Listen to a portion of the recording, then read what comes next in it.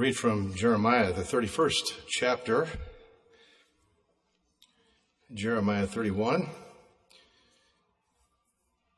and verse 3.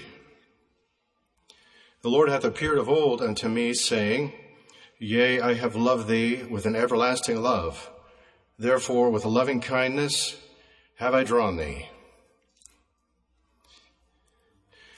We are so privileged to be part of this gospel, a gospel that works, a gospel that is alive, a gospel that changes lives, works real wonders in people's lives. What a privilege we have to be a part of that. And we live and operate and work in a world that is bound by a lot of fear, a lot of trouble, a lot of heartbreak, a lot of people wondering where they fit, a lot of people wondering if they amount to anything, a lot of people wondering if they have any value, trying to find ways to deal with their pain. It's a sad scenario, and it doesn't need to be. That's the world that we live in. And a lot of people are wondering if they will ever find the answer, if they'll ever find the answer that they need, the way that they need. Well, we are fortunate that we have found it. We found it. We have the gospel. And the Lord has worked in our lives. The Lord encourages us. He strengthens us. And we see here from this verse the heart of the Lord, the mind of the Lord, the approach of the Lord to humanity. Here he's speaking to the nation of Israel before they were going to be restored. They were in captivity at this time because of their sin, but the Lord had plans for them. It wasn't his intent to leave them in that scenario. And he's giving them a glimpse. He's telling them, I have drawn thee. He had always drawn them. That was nothing new for them. The Lord had always been faithful. There had been times they had disobeyed and times that they had to deal with their punishments and try to find their way back. But the Lord had always been drawing. He had always loved them because they had always had value. Young people, you're beautiful. You have value. I used to be young. If Brother Ryan is too old to testify in young people's. But I used to be young. And I think every young person at some point in their life has things in their own life that they wish they could change. Things about their personality, things about the way they operate, circumstances perhaps, if only. I think that's pretty normal, don't you? I think that's pretty normal in human nature. At times to feel like you don't have value. It's okay to feel that way, but you need to realize the Lord is saying you do have value.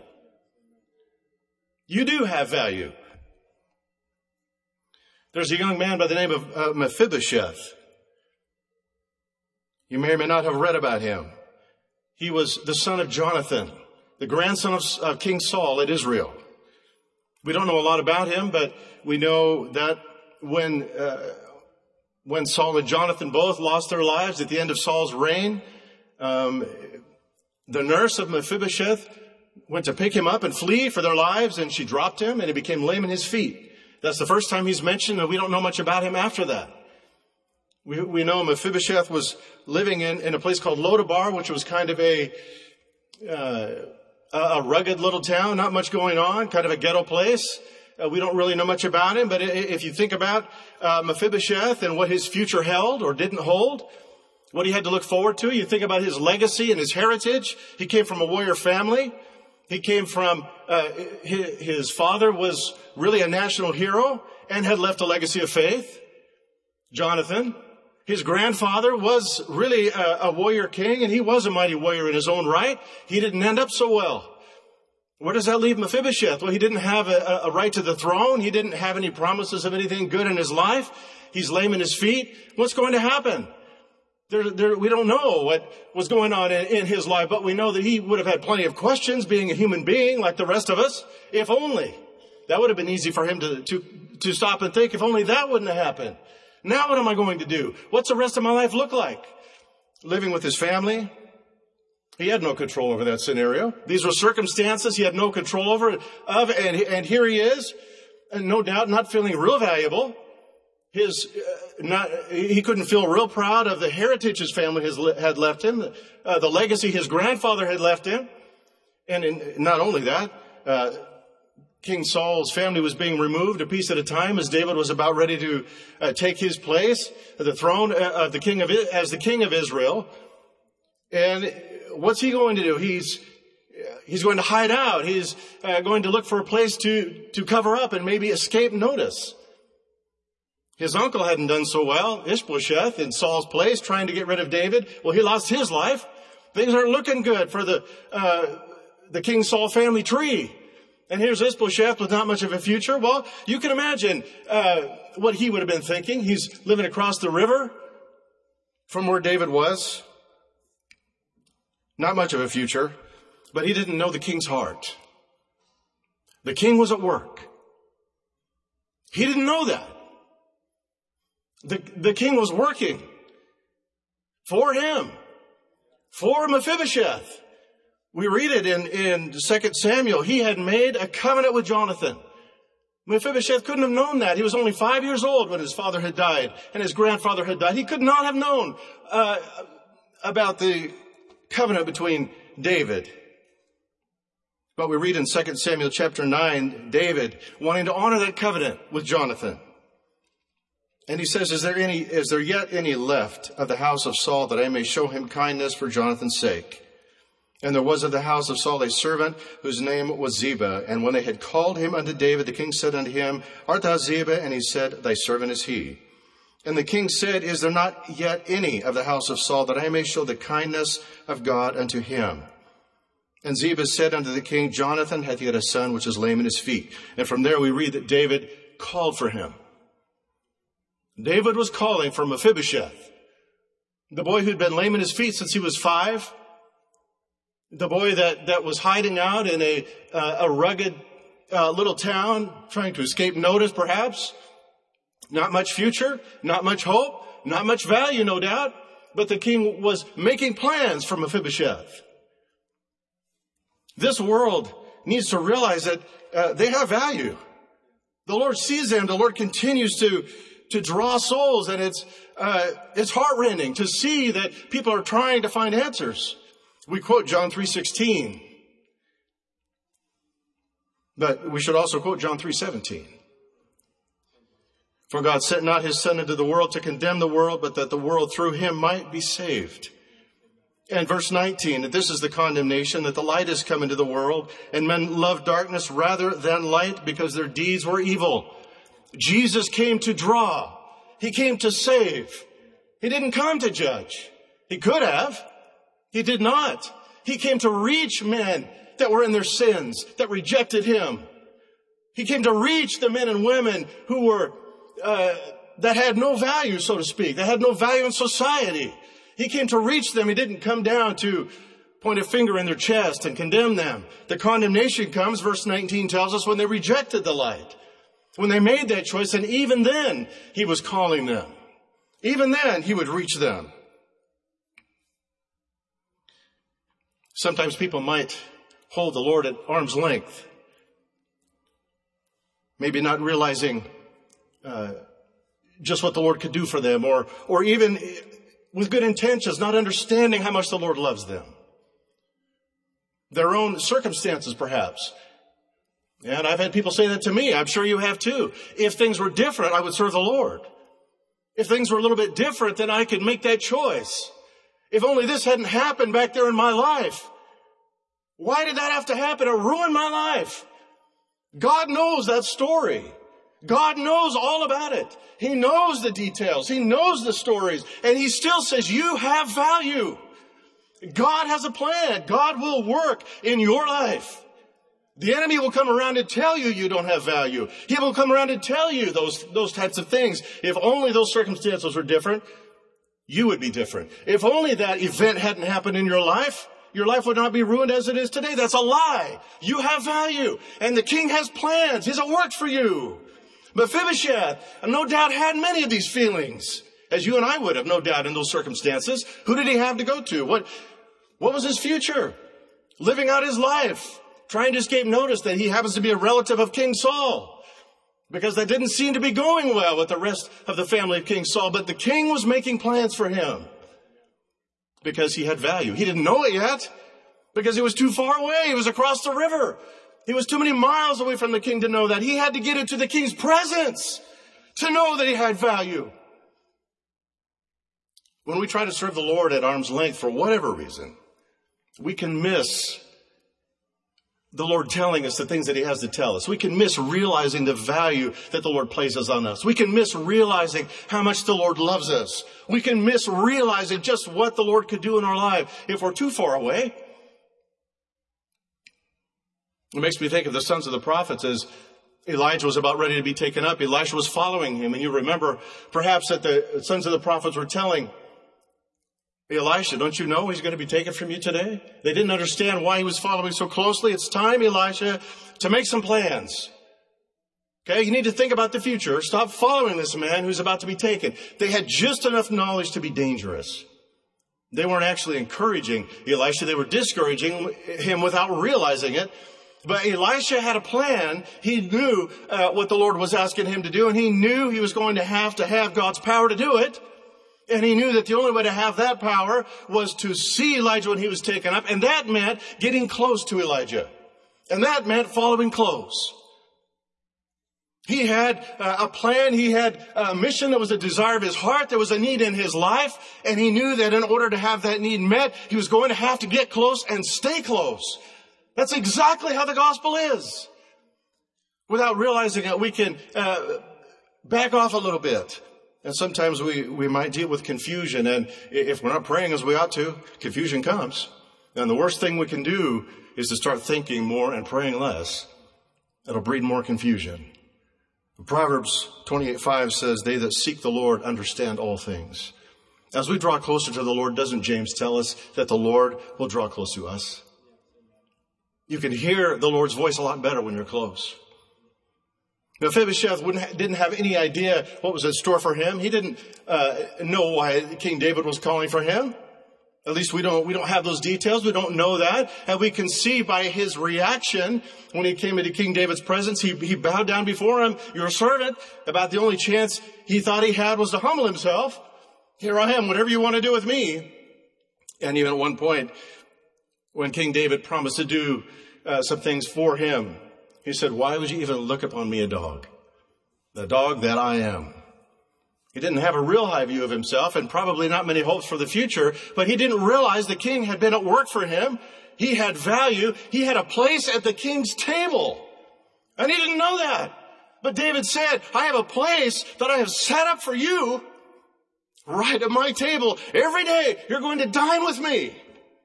Every day you're going to be in my presence. You'll be taken care of the rest of your life. The holdings of your grandfather, King Saul, are going to go to you. And King Saul's servant and his sons and his servants are going to till the land and they're going to provide for you. You will be in my presence from this day until you die.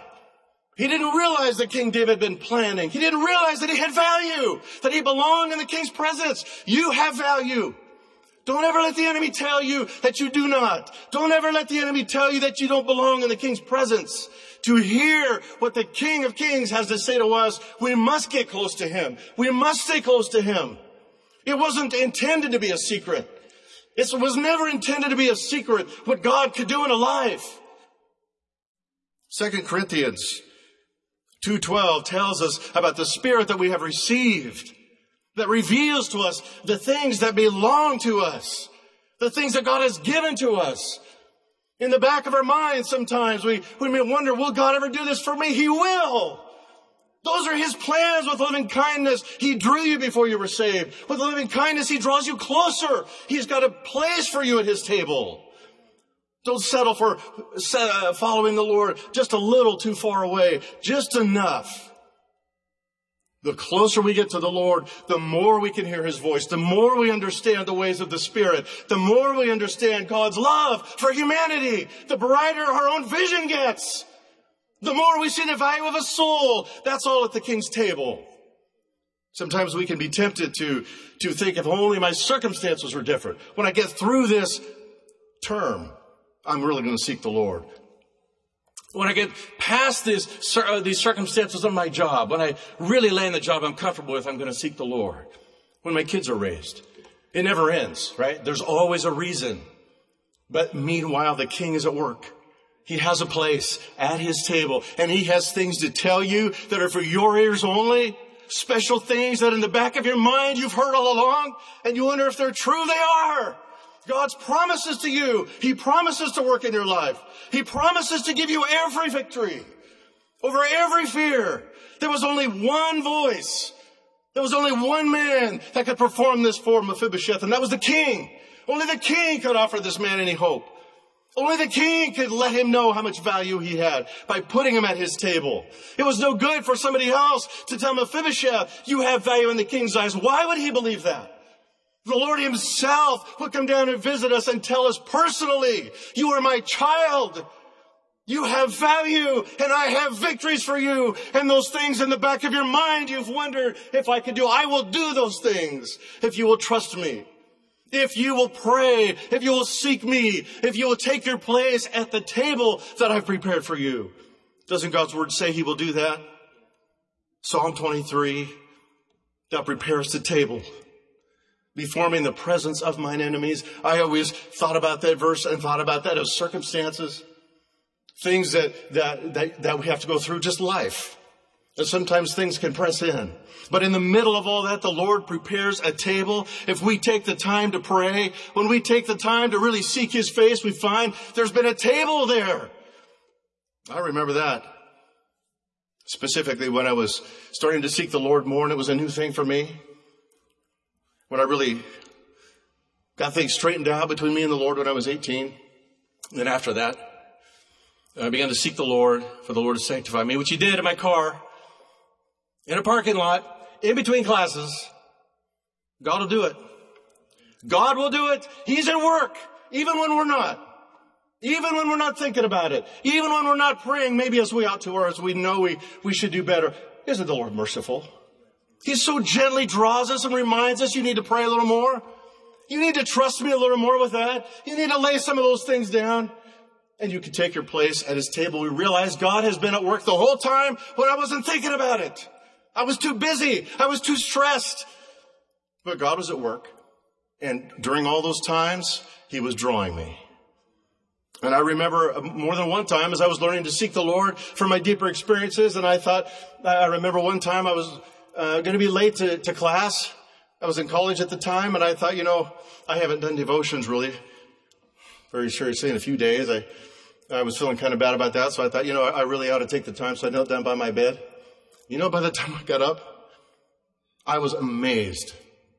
I was amazed that I had ever skipped devotions. The Lord met me there, and I realized God has been at work. He's been waiting for me. It was me who was too busy. I forgot that he has plans, that he loves me, that he wants to work in my life. But I had to get close enough to hear him. Mephibosheth did too. He had to get across that river. He had to get into the king's palace. He had to take the risk, as it were, and bow down before the king and say, in so many words, do what you need to do with me. But he was asking for his life. He had no idea what the king had prepared for him. The privileges and the benefits the king had prepared for him. The same is true with us. The same is true with us. The Lord whispers so gently to us. He draws our hearts. He whispers to us, will you pray? Will you spend more time with me? The Lord will do it. The Lord will work in your life. You have value. Regardless of the circumstances, regardless of your backstory, the Lord knows every detail. It doesn't matter. I mean, it does, but it doesn't, because the Lord can use it. It matters to the Lord, but he'll use all of it for his glory if we just take our place at the throne.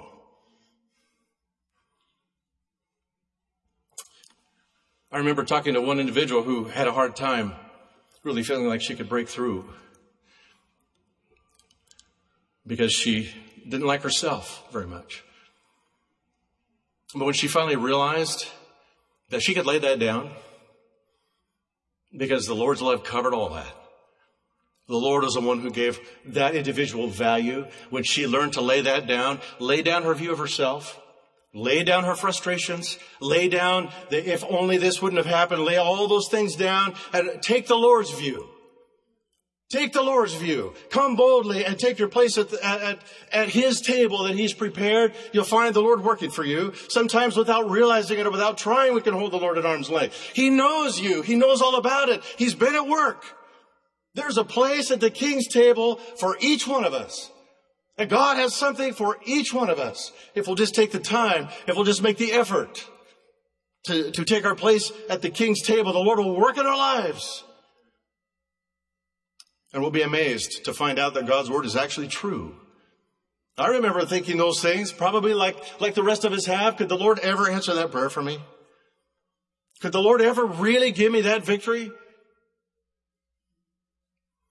I really wondered that. I really didn't think the Lord would give me my deeper experiences. Not because that He couldn't, not because His Word wasn't true. I just didn't think I was going to be able to have the faith. I didn't think I was going to be able to present the right, whatever I needed to present, whatever it was. But the Lord had to get me out of all that. I had to forget about me. I had to forget about what I thought about me. And I also had to forget what I thought about God. I had to go to God's Word and realize and take it by faith. God loves me. God promised it to me. I'm going to stand on that alone. And at that point, I realized God was going to work for me. When I laid all that down and I began to stand on God's Word as a decision, I made a decision. I didn't wait for an inspiration to believe God. I made a decision to believe God. And as soon as I did that, I realized God was at work. It wasn't long. The Lord baptized me. He did. And it didn't take very long either. But I had to realize that I had to take the Lord's view. God was at work. God was preparing. That's how the gospel is. If we'll take the time in a busy world, it's a dark world. That's a sad world.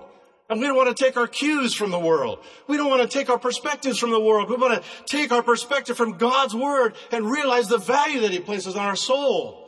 Realize how much He loves us, that He draws us. Only to give us the finest of the wheat. Only to give us the very best. God has plans for you. God is willing to work. God is willing to tell us the things that we are really hoping He'll tell us.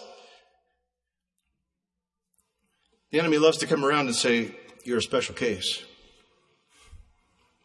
I think most people have probably heard that and bought into it. God can work for everybody except you. You're a little different. Your case is a little harder than everybody else's. You know, I'm willing to bet that most people would raise their hand in here if the enemy, well, isn't that great? We're all special cases together. Amen. And God can work in special cases. If you are a special case, if you are a unique individual, if you have problems that nobody else knows about, if you have been through things that you can't explain, that's all right. That's fine. Let it be that way, but you bring it to God and you'll see that He still puts value on you. He doesn't hold things against you. Sometimes we're harder on ourselves than the Lord is. Let's let the Lord love us. Let the Lord show us the place at the table tonight. God will work for you. We're going to stand and sing 157. God bless you.